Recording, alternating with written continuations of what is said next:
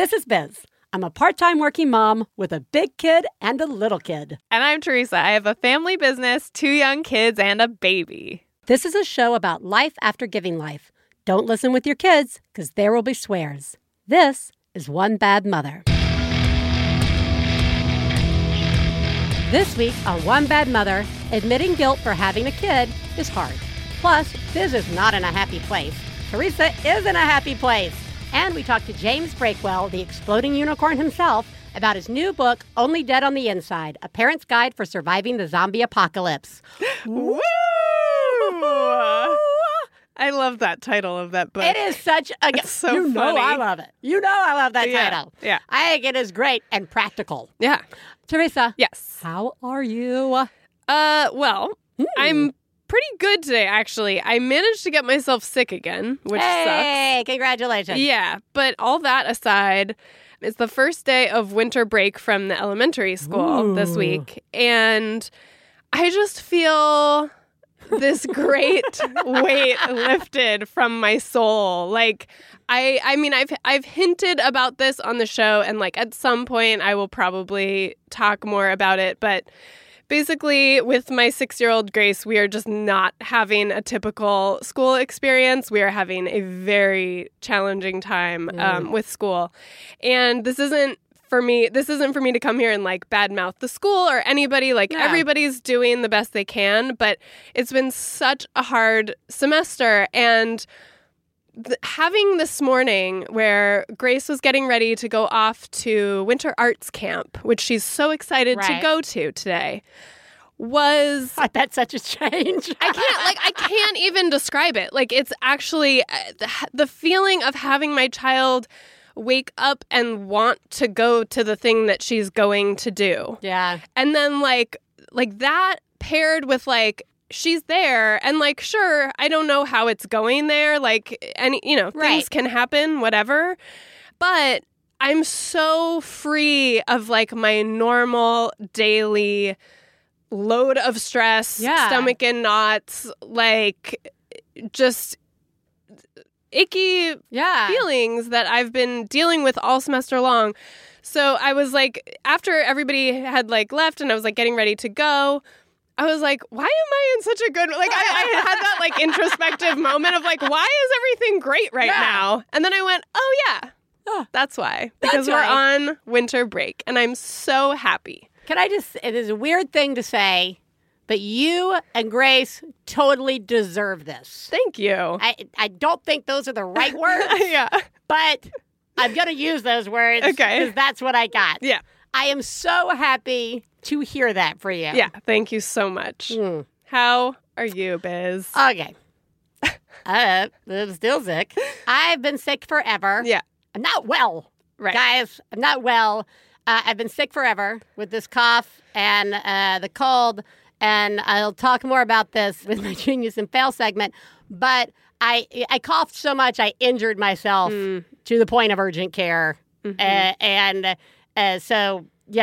good, I guess. It was one of those kind of weekends. It was one of those kind of weekends where there was lots of plans having to be altered, lots of rest that's not productive for me. And after like a month of being sick and not being at 100%, one more weekend of not being at 100% may have psychological effects on me.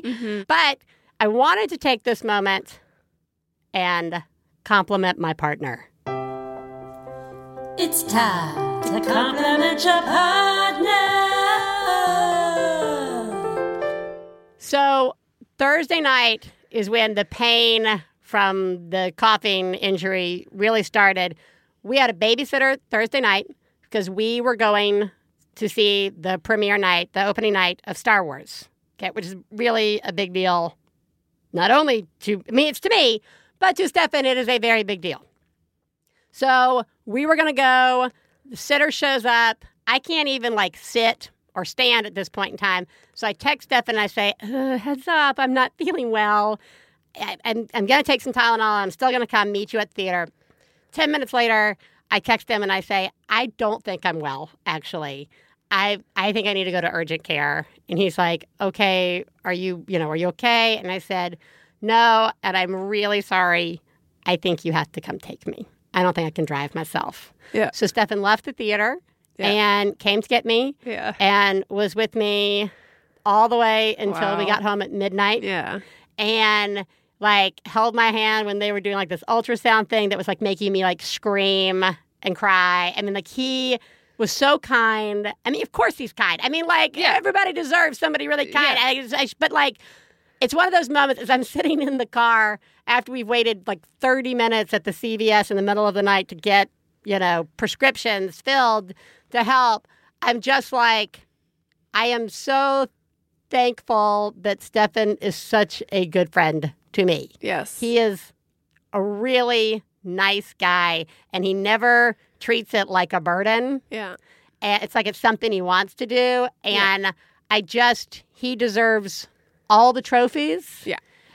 So anyway, the next day Good job, he got Stefan. to go see Star Wars. So it's all fine. Okay. I am the only one now suffering from not seeing Star Wars. Right. But I do want to say, because I think this sort of ties into the show a little bit, that I definitely felt all the guilt this weekend. And especially the day that we were missing Star Wars and I was at urgent care and all that stuff, I definitely had these moments of, I know he is not disappointed. I know he is not mad. And I know this is not my fault.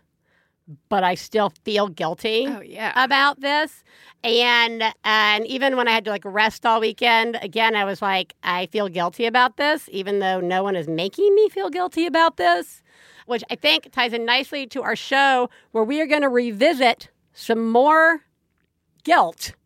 And this time, we're going to hone in on some ugly guilt.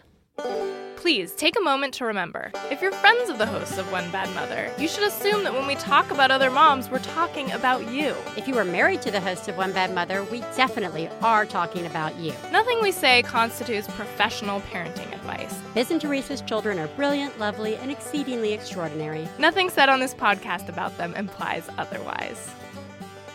Teresa. Yes. Guilt is not pretty. No. Guilt is never good.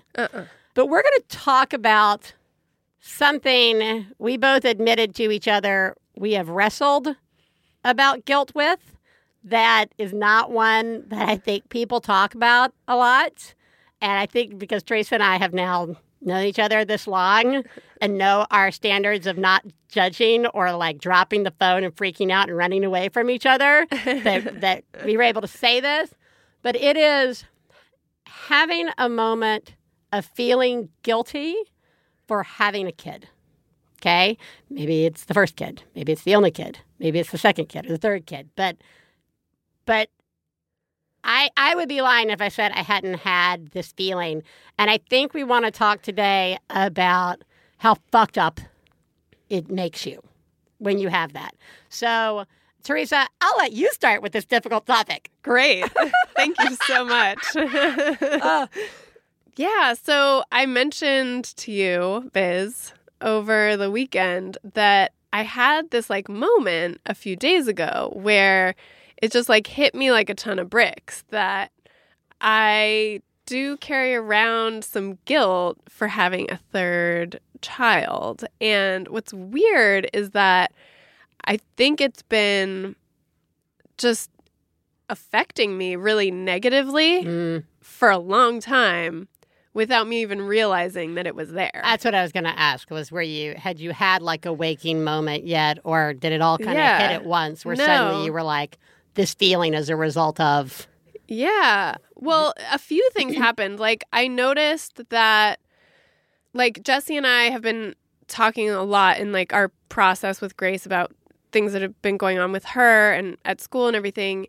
And in our conversations, like, I realized that my parenting has changed in recent months in a way that is like not always the most helpful, like where I'm like not following through on things that are expected of her because I'm like afraid of conflict with her and I'm afraid of like making things hard on her because like I feel like she's dealing with so many challenges out in the world that like I'm just trying to like make whatever. But it's like but it actually like kind of backfires sometimes because it kind of makes for a weird power dynamic where like the kid is now in charge of what they want to do and not do all the time. Right. Which like doesn't work at all. And I'm not saying like toughen up, Grace. Like you need to do this, this, and this. I'm just saying I'm like Jesse and I noticed this dynamic. It's a really insightful. Yeah. I like almost over here weeping up because it is a really insightful, introspective thing to become aware of. I mean, because I know I have those moments too. Mine are usually uglier, like where I'm just screaming, "I'm totally fucking this up," right? But who's to say mine wasn't like that? Well, but you just put that in such a smart, like self-reflective way. And I also didn't listen to it with like, "Oh yeah, you're totally fucking her up." No, I'm like, "Oh God, no!" That is a relatable moment, regardless of my altering, because I don't want to deal with conflict. Yeah, totally. Yeah. And I just want like it to be okay. You know, I don't know. You just want it to be okay. Yeah. And sorry, mother instinct number one. Right. And and I think that because of that dynamic, that has also bled into ways of dealing with Oscar where I'm like, oh, well, things are really hard for him. He has to like share his parents with a baby. Yeah. A new baby and this older sibling who has like a lot of stuff going on. Right. And so then that's kind of changed the way I deal with him too, which made me notice I'm doing a lot of these things out of guilt. Mm-hmm. And it also, and the reason I pin it on like having this third child is that what I realize is that like my head keeps feeding me this thought in difficult moments. My head keeps feeding me this thought that is, why did I do this? Right. Why, like, why did I think I should do this? Yeah. What if I did not have Curtis? Yeah. Like, this would be easier. That would be easier. I'd have more time for this person. I'd have more time for that person. This conflict might not even exist. Right. If, or would it? Just questioning that.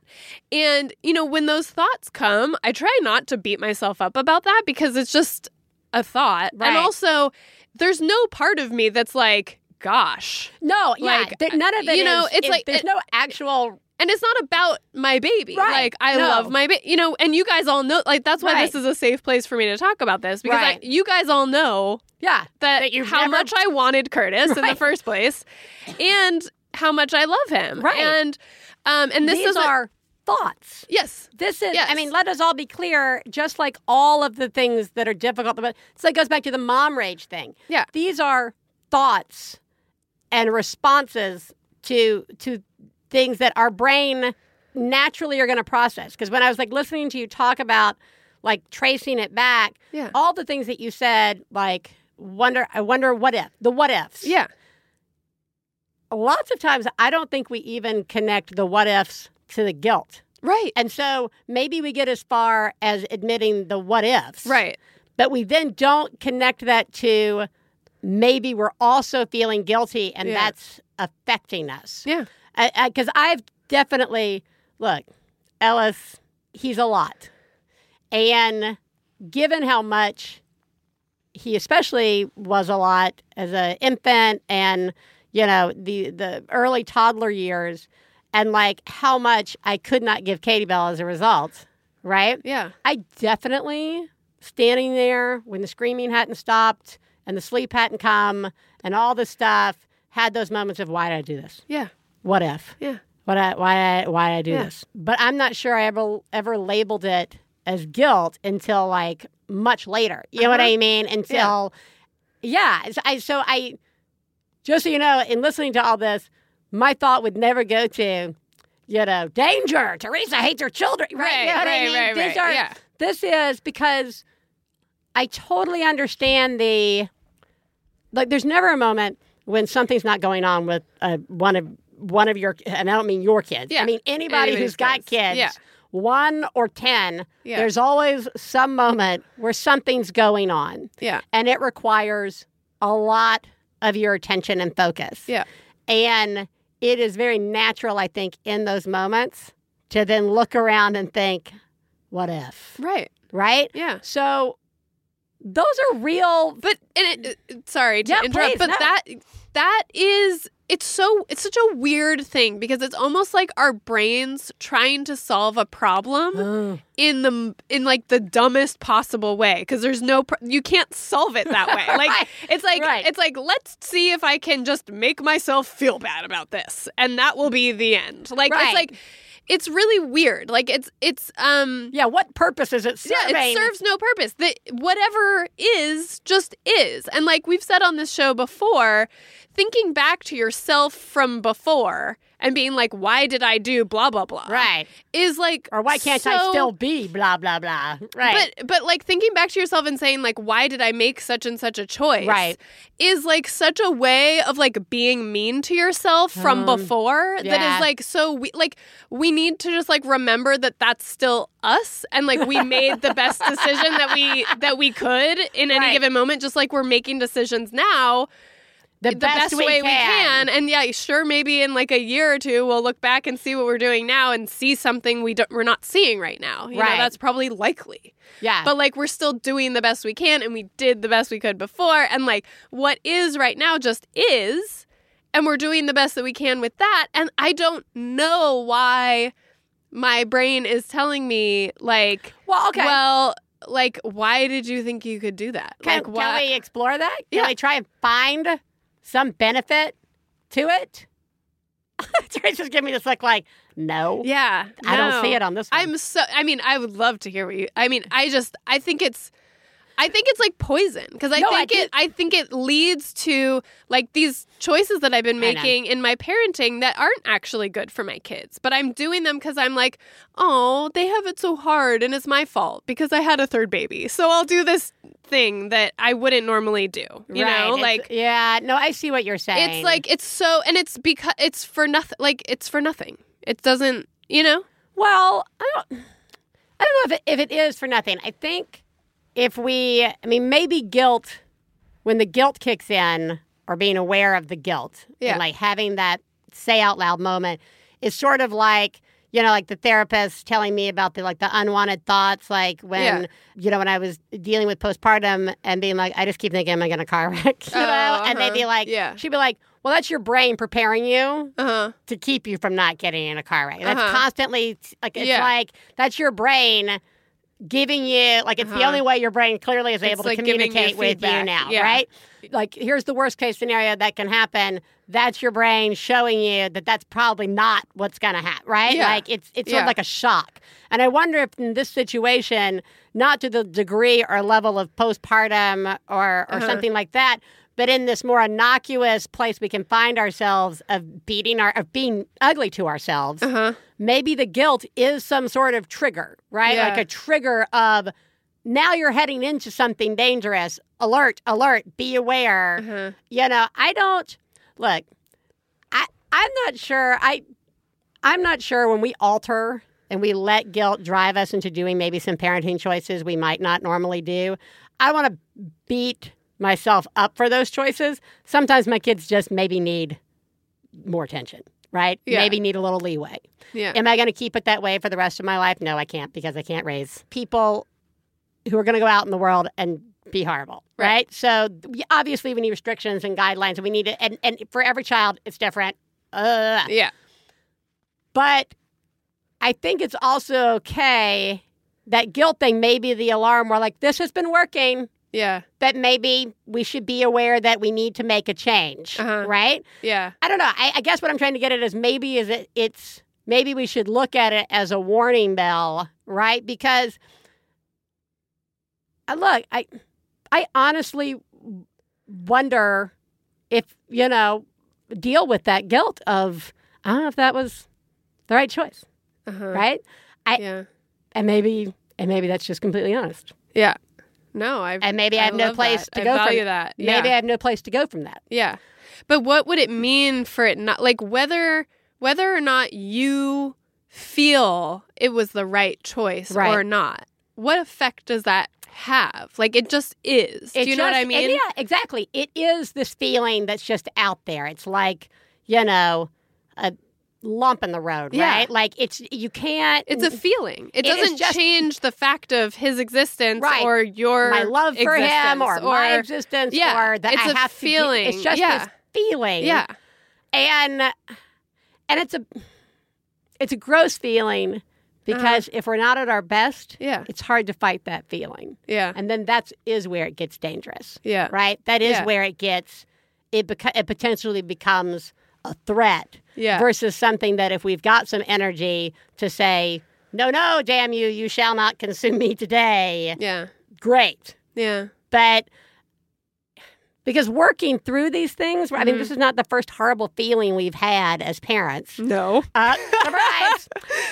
And most of them have required a lot of work working through them. Sometimes that work lasts many years. Sometimes it's something that we really can work on immediately and be like, this is not how I'm going to be, and I'm not going to let this dictate what I'm doing. I see you. Thanks for making yourself super apparent to me. I now know what I'm fighting, what I'm wrestling with, right? Simultaneously, those fights, those struggles to like overcome these feelings do require work. So perhaps one of the first ways to work it out is to talk it out, is to admit the guilt and then go from there. Because I feel like just knowing that I'm not the only person who has had that feeling normalizes it some in a way that says, okay, this doesn't have to be as bad as it feels when I'm all alone sitting with it. Right? Oh, totally. And I'm listening to you and I'm thinking, God, Teresa's been so insightful with at least, I mean, I know it didn't happen overnight probably, but to get to this place where to see how it's been affecting you, right? Like, I think that's a fucking victory in and of itself. Doesn't mean you like looking at where it got you, right? That's the no fun part, is being like, oh, these are the things it's affecting. But acknowledging it, I think, is a victory to be like, all right, how can I find that balance to still meet these emotional needs that I have of like feeling bad about my kids being different, Totally. but not succumbing so deeply that they think it's fine to, jab each other with forks all day, right? Or, I don't know. That's a really weird example. But no, but like as soon as we notice it, we sort of can separate ourselves from it. It's no longer like a driving force that we're unaware of. Yeah. I think that's true. I also think I actually this conversation has actually been really helpful for me because I'm also like, as we're talking, I'm realizing for me, I think a part of it is that I did want a third child so much. Yeah. And I think part of why I so like carefully made that decision was because I could feel that like the driving force in it was just my own like gut desire. Like I just wanted this so much for me.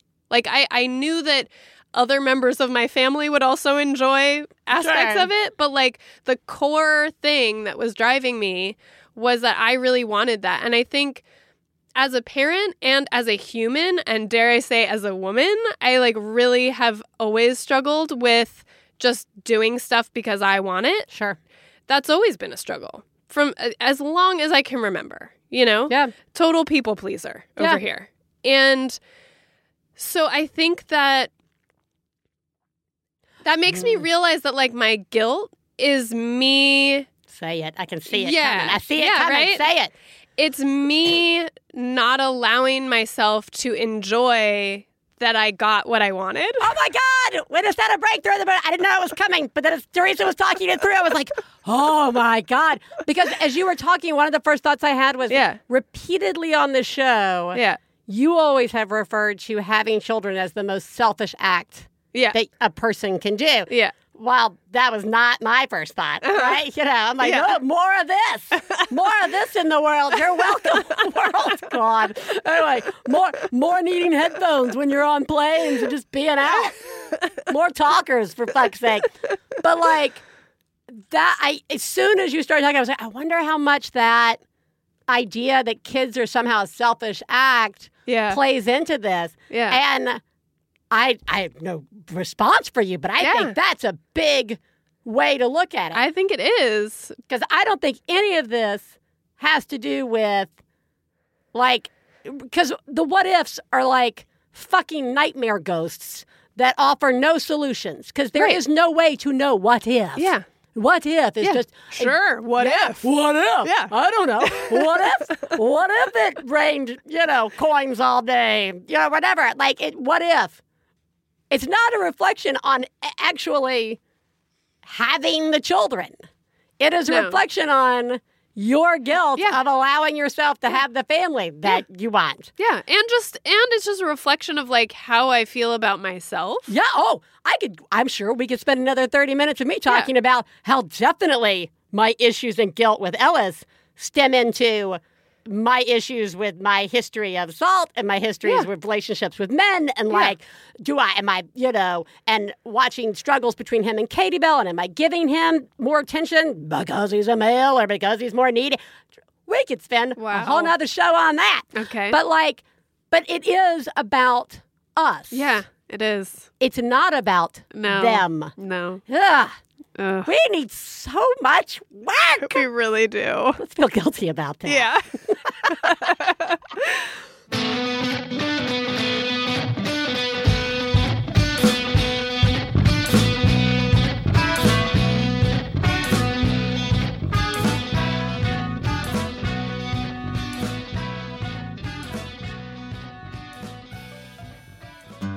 One Bad Mother is supported in part by BarkBox, a monthly package of 4 to 6 natural treats and super fun toys curated around a surprise theme for your dog. Every month, BarkBox picks the best all-natural treats made in the USA or Canada and innovative toys to match a dog's unique needs, including allergies and heavy chewer preferences. And speaking of guilt, this is just such a nice thing to do for your poor overlooked pets.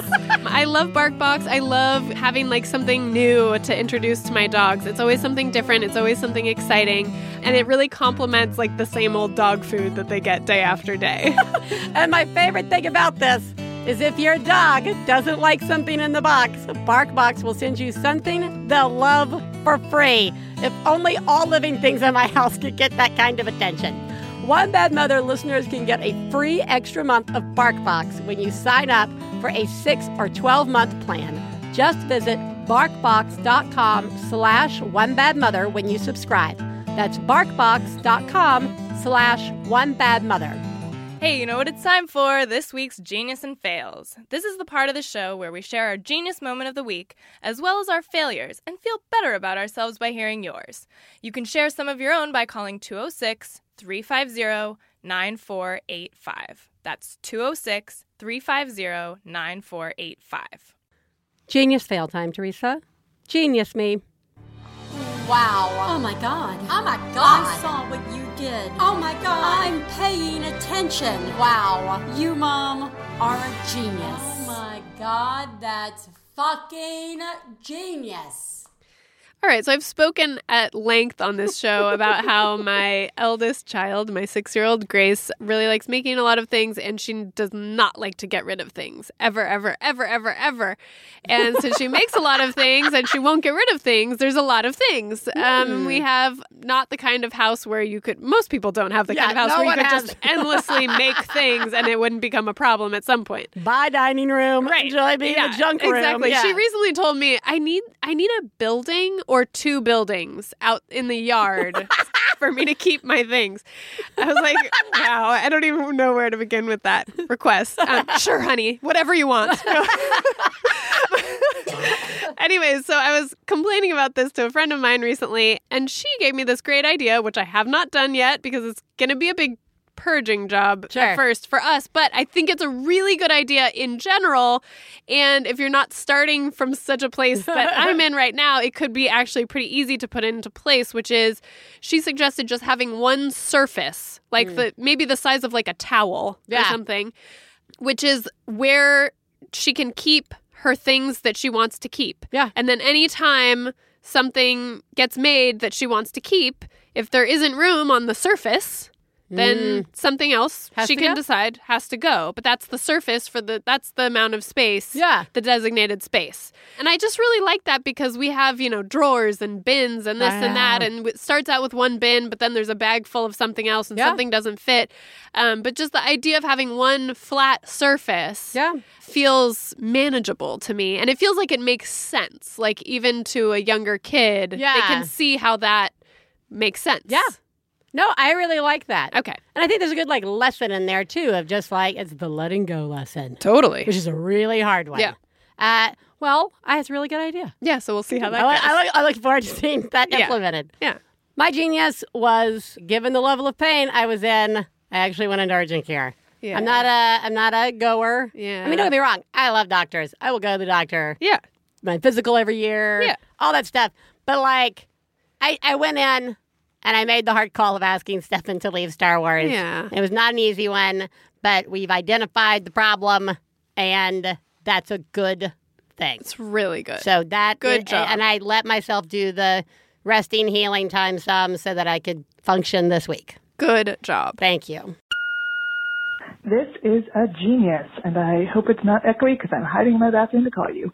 Tale as old as time, fourth grader comes home, has a project due tomorrow, needs a poster board to do the project. I start panicking because we barely have enough time to do regular homework. We're supposed to drive to the store for a poster board. And then I remember that last time he needed a poster board for a project, I bought a 6-pack. And this is the genius part. I was able to find them. So I went into the craft room. I found the pile of poster board. I pulled one out, and I said, here, do your project. Hallelujah. Now I can hide in the bathroom with my wine. Thanks. Yay. It's so good. So good. Because it's the remembering where you put the poster board. Yeah. That's to have thought ahead to get the 6-pack, which Yeah. in my case wouldn't have been a think ahead. It would have meant Right. that they didn't have the poster board I needed except in 6-pack form. Yep. And then I would have been super angry that I bought 6-pack form Yep. and brought it home. And then to still have it. To still have it. It's almost like miracle level genius. It is. It really is. Yeah. You're amazing. You are amazing. Come and touch all my stuff. Yeah. Failures. Fail, fail, fail, fail! You suck. Fail me, Teresa.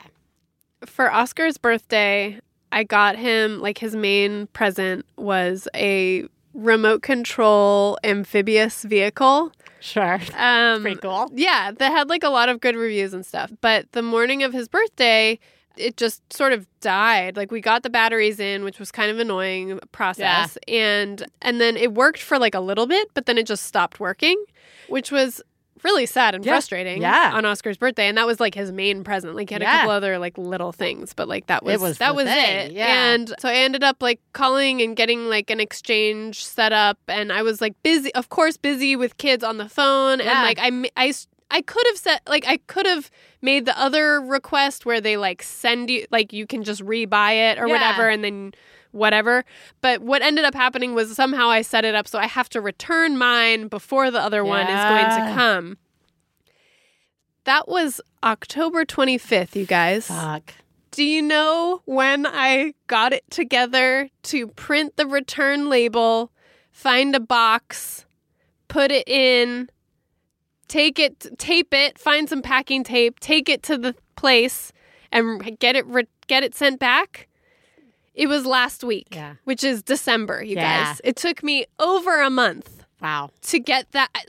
And I thought about it every day. Sure. Every single day. And I would take an incremental step towards getting it done, and then I'd get interrupted or something else would happen. Right. And my sweet child has asked about it, and he asks about it in a nice way. When is the remote control vehicle going to come? Yeah. And so the new one hasn't even come yet because they probably haven't received mine all the way yet. And then now it's going to be all the holiday traffic. So probably, I don't know when it's going to come. I'm so sorry. But I feel really bad about You're that. doing a horrible job. It's really bad. Yeah, that's bad. Yeah. Okay, so as mentioned, I don't do well with resting or not being at 100%. So Friday, it was a good little camper, stayed in bed, took my pain meds, heating pad, rested. Saturday, same thing, though the pain was still bad, so I went back to urgent care, and then we dealt with more stuff, and blah, blah. Came back, got in bed, got a little camper. Sunday, I was fucking done. I was done.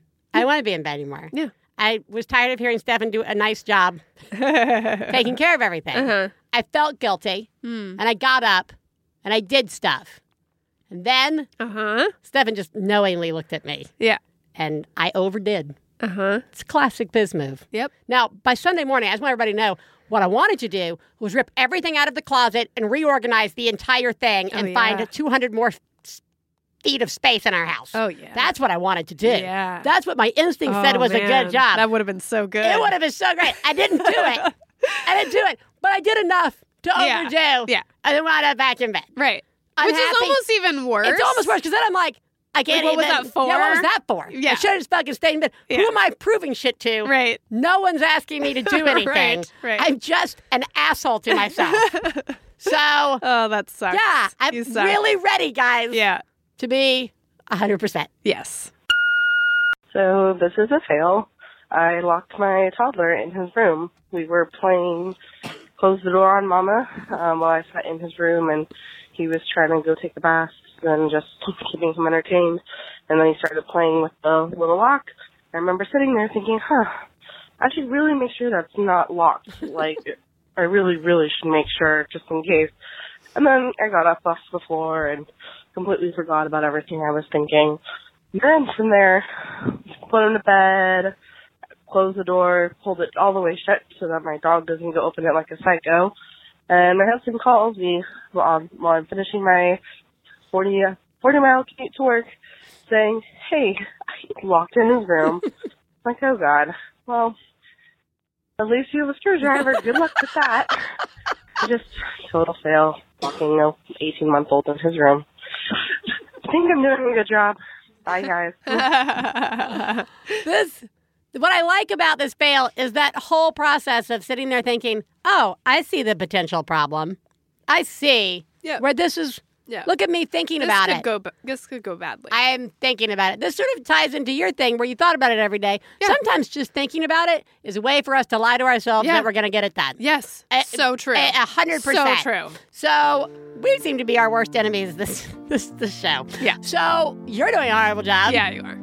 Wow. Glad everyone's okay. Glad. You are the greatest mom I've ever known. I love you, I love you. When I have a problem, I call you on the phone. I love you, I love you. One Bad Mother is supported in part by Little Bits. Kids can create their piece of the Star Wars galaxy with the custom droid inventor kit. This and their other kits are so cool. Little Bits is a toy brand with color-coded electronic bits. Some of them are motion sensors, some of them are sound sensors, some of them, it's so cool, that snap together for customizable fun. There's a free companion app with tons of extra activities and missions to complete with the custom droid inventor kit. My kids play with this and have yet to destroy it. It's so easy for them to put together and not only create the kits as they are planned, but also come up with new fun ways to use it. And let me repeat, both of my children play with it together. So give the gift of invention. Shop at littlebits.com and other select retailers. Teresa? Yes. Let's call someone today. Hey, we need to make a real sound cue for that. Yep. Today, we're calling James Breakwell, who is a professional comedy writer and amateur father of 4 girls, ages 7 and under. He's best known for his family humor Twitter account at Exploding Unicorn and his Star Wars parody account at Very Lonely Luke. He just came out with his first book, Only Dead on the Inside, A Parent's Guide for Surviving the Zombie Apocalypse. Welcome, James. Hey, thanks for having me. Thank you so much for coming on. I really enjoyed the book and have a slight chest muscle injury and had to laugh through it and was very difficult. But I did it. Before we get into zombie apocalypse, as most people who listen to the show know that I love talking about. We're going to start with what we ask all our guests, which is who lives in your house? I have a whole mess of girls and animals in my house. I've got my wife. I've got my 4 daughters. They're 7, 5, 3, and 2. And then I have a pig who's also a girl, and I have a dog. That's the only other boy in the house. You have a pig. This is our first pig, I think. Yeah, I think so. Really? Although I had a pig visit one time Well, for like a weekend. and that counts. That counts. Yeah, it was like Okay. a weekend pig. See, and I think I always tell guests before we get started, I hope I don't derail. But we're going to derail for a pig. Yeah, Absolutely. Obviously. totally. So, what kind of pig is this? It's a Juliana mini pig. She's going to get to be 40 or 50 pounds, although everybody on the internet tells me she's going to be 600 pounds. Well, The comment I always get is, "Oh my gosh, she's so big. She's a pig." I mean, she's about as big as she's going to get right now, maybe a little bigger. So, what's the longevity of a pig? They live forever if you don't right? eat them, apparently. They live like 20 years. Surprise. You got a life pig. You got a lifer. Yeah, so she'll be there after all the kids move out. She's the family member who's sticking with me, so I got to give her extra care. Yeah, you're going to have to give her the basement. She gets the basement first before any of the other kids return home. You're like, sorry, there's no room for you. We gave your bedroom to the pig when you went to college. They already share a bedroom with the pig. She's gotten in the habit. She sleeps with my 5-year-old every night. She gets in there. Your book, Only Dead on the Inside, A Parent's Guide for Surviving the Zombie Apocalypse. I want to ask you, before we get into some of the really helpful insights that you present to us on surviving the zombie apocalypse, is when you are talking about zombies, are you talking about The Walking Dead, as the title suggests, or are you the zombie, James? Are you the zombie? I am not the zombie. I am the survivor. Life is hard enough already without being a zombie on top of it. You're not a little dead on the inside? Oh, I am dead on the inside. I'm not dead on the outside, though. That's the difference. The zombies are dead on the outside. Fair enough. All right, fair enough. I didn't know if some of these things could just easily apply to those of us who are in the early stages of possibly becoming zombies. There's a gradual scale. It's not as cut and dry as you might think. That's right. Fair enough. I think that's a fair assessment. All right, zombie apocalypse. Listeners to the show know for a fact that I have actively thought about various apocalypse scenarios. And that for a long time, I assumed I would be one of the survivors. I mean, this was Stefan and I before kids. I mean, he knew. I'm pretty sure Stefan married me out of, so he could survive. For safety. Yeah. Right? Smart man. Yeah, smart man. There was literally one Christmas he bought me, prepper things. Here's food that'll last us for 3 months. I love him. Okay.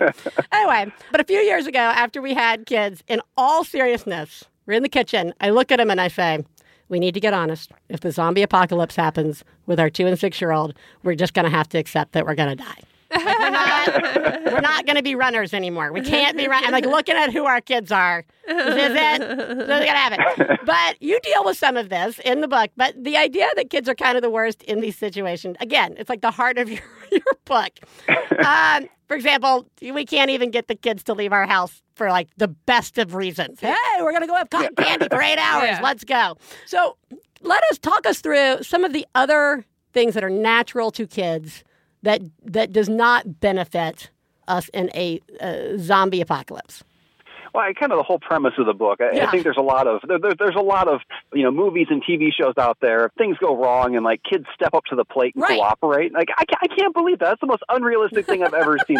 The more important it is for kids to cooperate, the worse they're going to be. I mean, that's when they throw the temper tantrum 100% of the time. Right. All of my advice takes that into account. The main advice is just stay in your house. Don't go out anywhere. I mean, your kids are going to ruin everything. Just stay put. That's right. Right. Well, what about things that you do though talk about there are some benefits to children's behaviors that can work in a zombie apocalypse. I believe one of the things that you mentioned was the potential for arson. Let's talk about, take us through some of the things that we on a normal day might be very upset that our children do, but in the zombie apocalypse might really work to our advantage. Well, picking up things off the ground for one thing. I mean, my kids grab stuff from everywhere. They're down on their hands and knees. If you're in a survival scenario, though, you need that. You need them to collect everything they can if you need it, especially in the grocery store. Grabbing stuff off shelves they're not supposed to. Well, you know what? You can grab whatever you want once the world ends, so that'll come in handy. And even the temper tantrums and the noise, like that can work to your advantage as long as you're willing to use your kids as bait. Like if you accept the risk and put them out there, you can absolutely use them to distract zombies. You just got to be quick about killing the zombies, or else somebody's going to be very upset with you. There are actually, surprise, whether you meant it or not, parts of this book that I actually thought were pretty helpful in non-zombie situations. My favorite, there's this graphic that you have relating to disciplining your child. And the graphic basically takes you through the following questions and answers. Should you discipline your child right now? The next question to ask is, will it get you killed? Yes, then wait. That's good advice. No, are people watching? No, go for it. Yes, are the people that are watching matter? Yes or no, it's a trick question because no one matters, which I think is something that's taken us years to come to on the show. I just feel like that is an example of a good moment that even if you're just in the middle of Target, which may feel like you're in a zombie apocalypse, do you discipline your child? Do you do this? This is a logical progression of questions you should ask yourself that I think are helpful. Did you, while writing this book or just throughout this, are there other things that you think are like, you know what, this is actually good practical advice, even if it's not a zombie you're facing?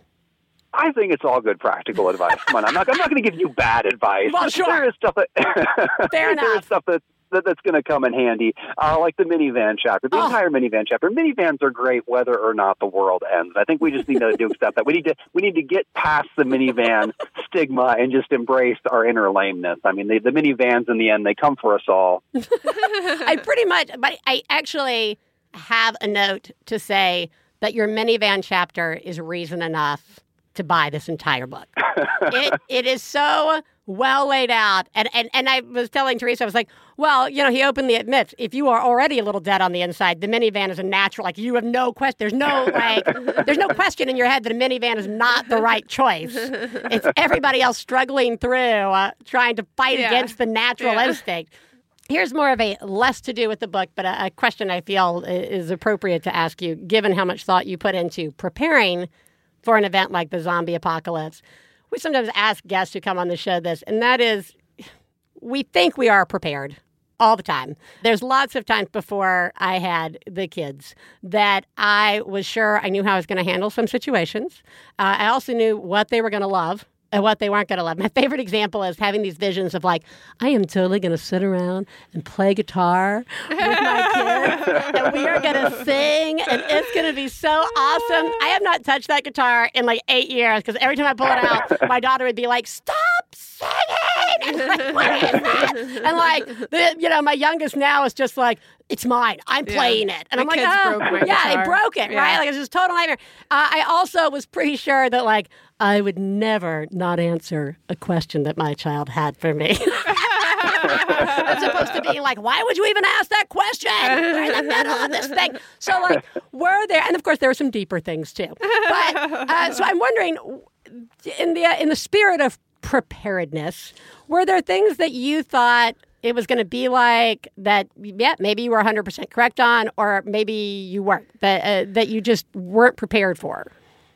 I did not anticipate how quickly kids can destroy a house. Like people before I had kids, people talk about how hard it is to keep a house clean. It's like, how hard can it be? You just pick the things up off the ground. I didn't understand the kids are basically just mini tornadoes that go around constantly, just tearing everything down. I mean, we'll spend 2 hours cleaning the house and forcing them to clean it with us, and then 30 seconds later, it's a disaster again. It's like a superpower. I have no idea how they do it. They only have 2 hands, and somehow they do like 60 hands worth of damage. It's really impressive. It's a sight to behold. Yeah. How are you coping with that? Maybe there's some insight you can lay out on us.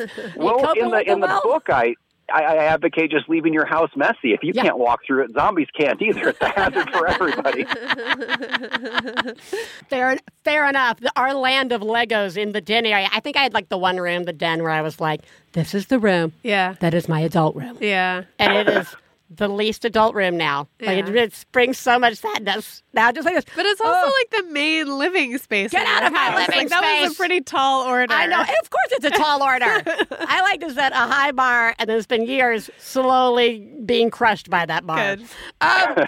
James, thank you so much for joining us. The book, again, is called Only Dead on the Inside, A Parent's Guide for Surviving the Zombie Apocalypse. You can get it anywhere. The books are sold out there. And you can also find his very, very funny tweets on parenting at Exploding Unicorns on Twitter. Thank you so much for joining us, James. Hey, thanks for having me. I had a blast. Absolutely. Bye-bye. Bye. Bye. Brainwaves send a message, pick up the phone. When I call. On is moving now, no longer stone.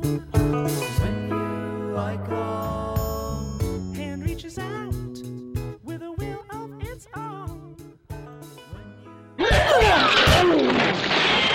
Oh, sorry about that. Just had to dispatch some goons real quick. Hi, I'm April Wolf, lead film critic at LA Weekly, and when I'm not kicking butt, I'm hosting the new Maximum Fun podcast, Switchblade Sisters. Do you love genre films? Do you love female filmmakers? Do you love discussions on craft? If your answer is yes, you'll love Switchblade Sisters. Every episode, I invite one female filmmaker on, and we talk in depth about their fave genre film and how it influenced their own work. So we're talking horror, action, sci-fi, fantasy, bizarro, and exploitation cinema. Mothers, lock up your sons, because the Switchblade Sisters are coming for you.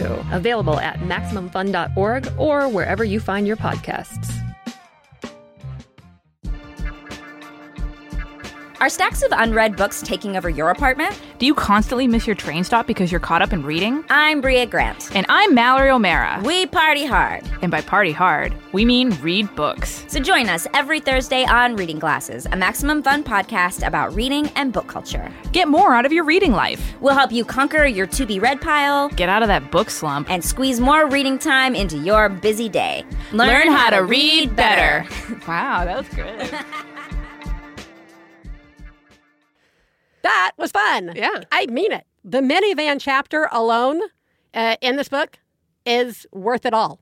It is really fun. It's a nice break. Uh-huh. It is enjoyable to imagine dealing with all of the things that we deal with on a normal basis, but in the environment of a zombie apocalypse. Sure. Very, very fun book. Again, Only Dead on the Inside, A Parent's Guide for Surviving the Zombie Apocalypse. You know what also helps us survive? That is letting it out. Letting it all out. Yep. Let's fight our inner zombies with a little rant. Maybe let's listen to a mom have a breakdown. So here's a rant. If you're in an elevator with a 5 and a 3-year-old who want nothing more than to just push the correct button for their floor so they can get off on their floor, don't tell them push it a lot of times. It will make it go faster. Don't tell them, hey, you know what's a really fun game? Push all the buttons in the elevator. I don't understand what makes an adult tell a child how to misbehave in a way that will make everybody's life worse. I don't get it.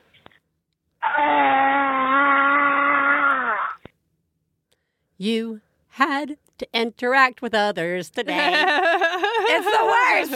This is just a rant for all of us who have to go out and interact with others today. Yeah. You know why? Do you know why they do that? Because sometimes people want to be the cool stranger in an elevator. Yeah. I don't know.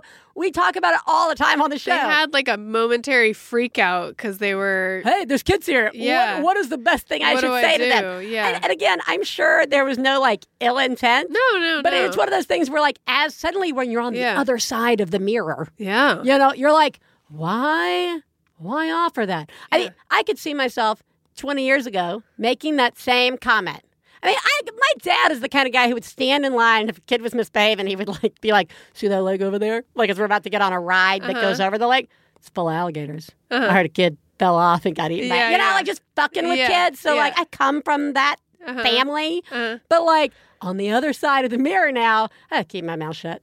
Yeah. But like we were talking about this before the show that there's like this falls into so many different things that people innocently sometimes say, like I was taking the kids to Disneyland like the next day and Ella's so excited. We're leaving the preschool and outside on the little lot for the little kids, for the babies, for the infants and stuff where they kind of crawl around, a teacher says bye-bye and he says bye-bye, we're going to Disneyland tomorrow. And she very innocently says, can I come? And then we're there for a really long time as Ellis emotionally tries to process how to answer this question for her. Right. And it goes on forever. And she offers no help. She doesn't say, like, I don't want to go. Or she just thinks it's cute to, like, watch him. Yeah. And I'm like, do I lean down and say, you don't have to take her. Yeah. Right? Like, just flip her the bird. Just flip her the bird and we'll move on. You never think about it until you're suddenly in the situation and you're like, why is this even happening? Yeah. Why is this happening? You're another adult who just created extra work for me. That's the way I see it. It's like they're just creating extra work for us. Think about that call from a couple of years ago where the woman finally had the baby to sleep in the stroller and she goes into like Panera or something like that. And somebody lifts the blanket. The blanket and like all the work is done. Yeah. Like all of it's gone. Yeah. It's just flushed down the toilet. Yeah. And this woman also doesn't get to eat like her Panera or whatever the fuck she was there to eat. Like it just... If people say that weird things don't happen to people every day, but I think that is clearly a lie. I think every time you leave the house... You go out in the world. You are met with things where you're like, that is weird. Yeah. It's a weird thing. Well, that's why the hotline is there, for you to call in these weird things. Yeah. Let's all continue our efforts to not go out and talk to each other. Yeah. Let's keep it simple. Nice day. Your children look incredibly intelligent. You do too. Yeah. I like being on an elevator. Right? Like, whatever. It's fine. All right. You're doing a good job. Yeah, you are. You didn't shove I would have reached over and been like, oh, you think it's fun? Get ready to ride. And I would have just pushed every button the entire time. The entire time. You're doing an amazing job. Yeah, you are. Guys, what did we learn today? When we have these feelings or thoughts that aren't ones that feel typical to share, especially the ones that make us feel bad, those seem to fall into the camp of ones that we cram down and we don't openly admit to. We do it with depression. We do it with questioning our parenting. We do it with the mom rage. We do it with the guilt about expanding our family on set. We do it with lots of different situations. And what we have been learning, or I have been learning, is that when we stop squashing it down and say it out loud to someone, I have found it easier to work through it and take action. When it's in me, it's like not treating the wound. It's just being like, it'll get better. Yeah. And then your arm fucking falls off. Yeah. When you say it out loud, it identifies it. It gives you some power to start taking action, I feel like. At least it has for me on some level. So I feel like that's a big takeaway from today. Totally. Yeah. That feels big enough. Yeah. I don't think we have to learn much more than that today. That was a lot to learn. We've done enough. We've done enough learning. Quick. Somebody turn on the television. I gotta zone out. Guys. Yeah. The holidays are officially here. Yeah, they are. We are, for those of us about to enter the Christmas one. Yep. Good luck. Yeah. Happy Hanukkah to all of our listeners who have been celebrating Hanukkah. Yep. Happy Kwanzaa to those celebrating Kwanzaa. Yep. Happy all the other holidays that people may or may not be celebrating. And happy day. And here's to a day of peace and rest if you don't celebrate anything. Yep. Yeah. Here's to a day of not getting stuck in an elevator with somebody telling your kid to push all the buttons. That's the real thing we're trying to celebrate. Yeah. You're all doing a great job. Couple of quick reminders. San Francisco Sketch Fest in the new year, January 21st, 1 p.m., One Bad Mother with special guest Eliza Skinner. We're going to be there. Go get your tickets at sfsketchfest.com. All the information is there. That's going to be a lot of fun. Plus, the Saturday before, I'm going to be doing Risk. That'll be something. So check that out, too. And we wrote a book that you can give to people as a gift of encouragement anytime, seasonal or not. And it's called You're Doing a Great Job. 100 Ways You're Winning at Parenting. You can buy that where people sell the books. So those are our two announcements. Everybody, you are doing a really good job. Yeah, you are. Really. Seriously. I like all the jobs. It's so hard, you guys. It's really difficult. It's so difficult. And you're nailing it. We are taking next week off because it's a holiday. Yep. But we're going to be back right after that with a special holiday Genius Fail Spectacular. Let's avoid talking about resolutions altogether show. So that's something to look forward to. Everybody, you're doing a great job. Teresa? Yes. You're doing a really remarkable job. I thank you for sharing what you shared today. You are doing so great. Thanks, Biz. I appreciate that. Biz, you are also doing such a good job. Thank you. And we will talk to you guys in the new year. Bye.